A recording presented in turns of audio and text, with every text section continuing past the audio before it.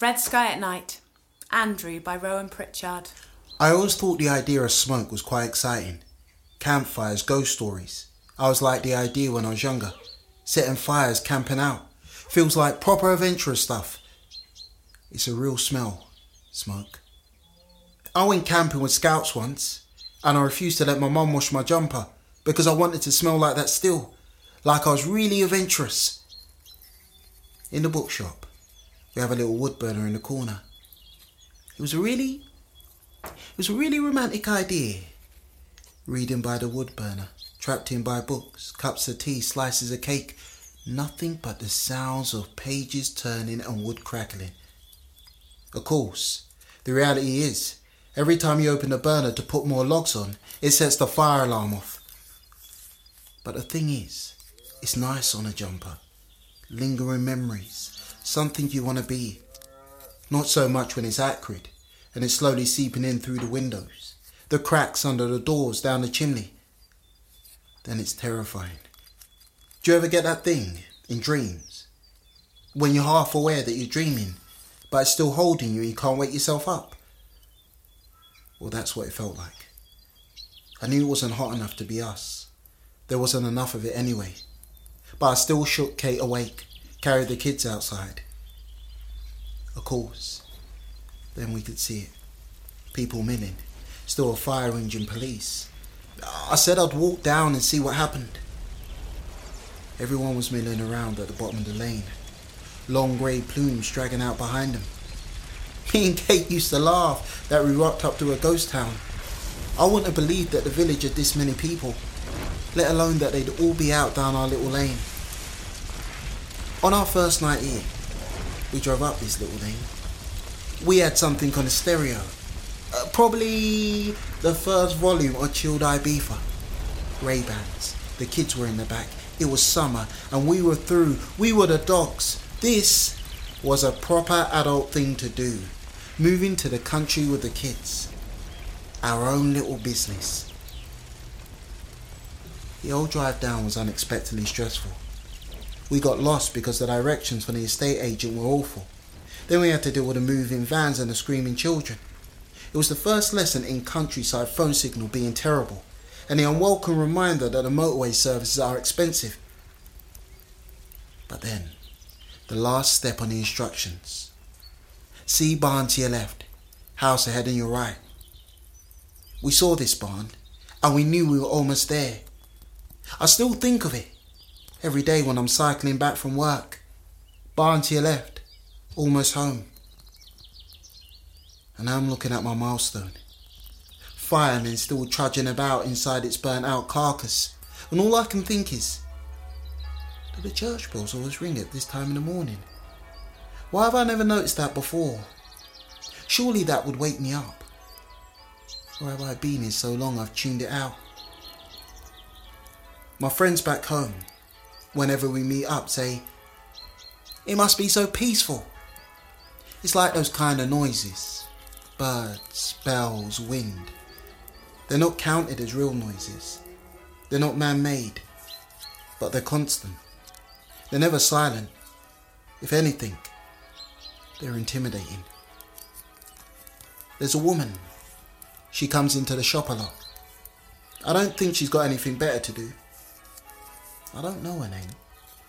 She's told me, but I keep forgetting. She likes talking. Just call her Talkie Woman. She rushes over telling me about what's happened, about the fire. I just nod. She keeps talking, won't stop. Stops talking about the fire, starts talking about the new John Grisham, which no, I haven't read, and no, I don't plan on reading. She keeps talking.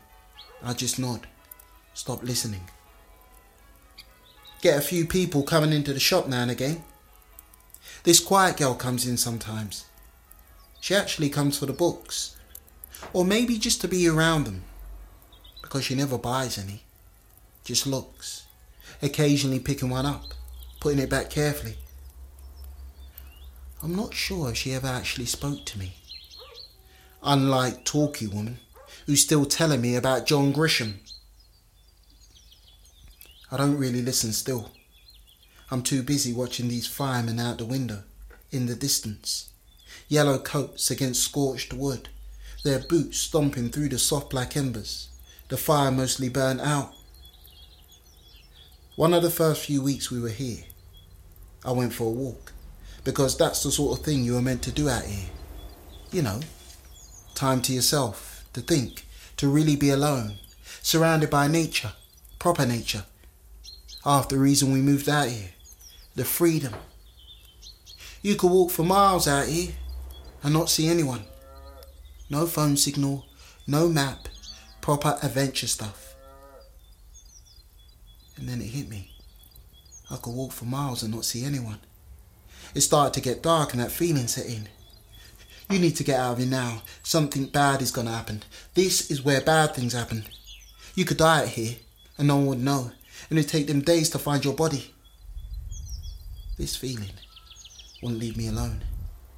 And I just ran. And I kept running until I saw that barn on my left. Barn on your left. Almost home. I don't think I ever told Kate about that. It's not something you can really explain. But you know, sometimes I'll be at work and I'll feel it. Something in the pit of my stomach. And then I'll realise it's that feeling. Get out of here now. Something bad is going to happen. We were meant to come here to finally start living our lives. Get away from our corporate jobs that were stopping us from doing the things we wanted to do. It was meant to be perfect. Or at least that's what we wanted. We could get a dog. Emily could pick strawberries in the garden. She could walk to school with Isaac every day. I was going to write. I was always sat at a bookshop with a computer and a notebook.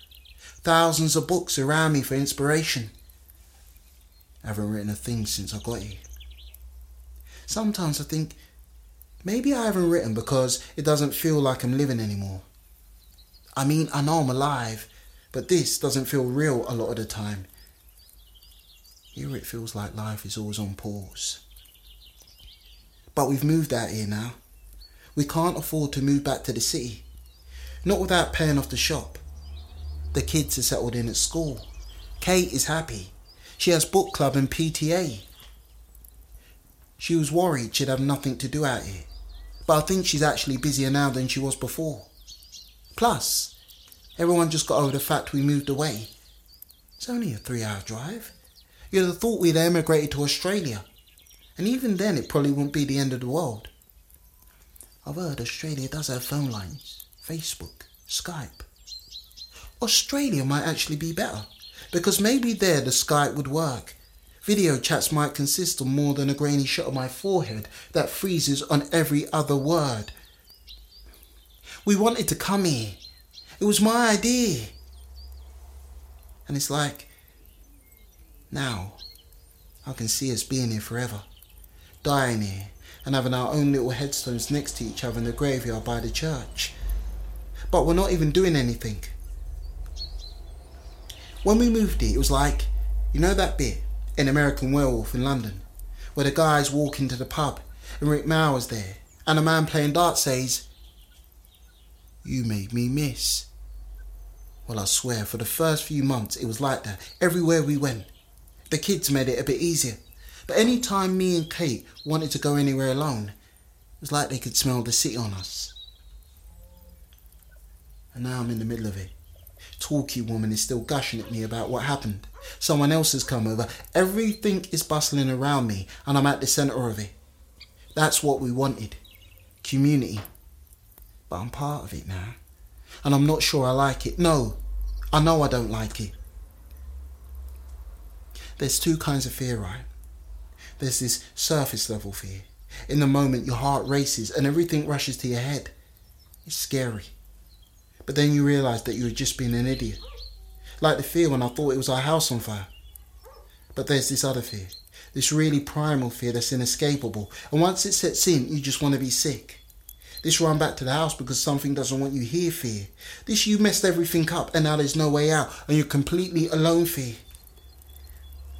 How am I meant to tell people I can't stand it? It was my idea and all the time it feels like I'm not meant to be here. I'm not meant to be here and it's rejecting me. And now my barn has gone, and I really don't have anything. Barn to the left. Only now it wasn't.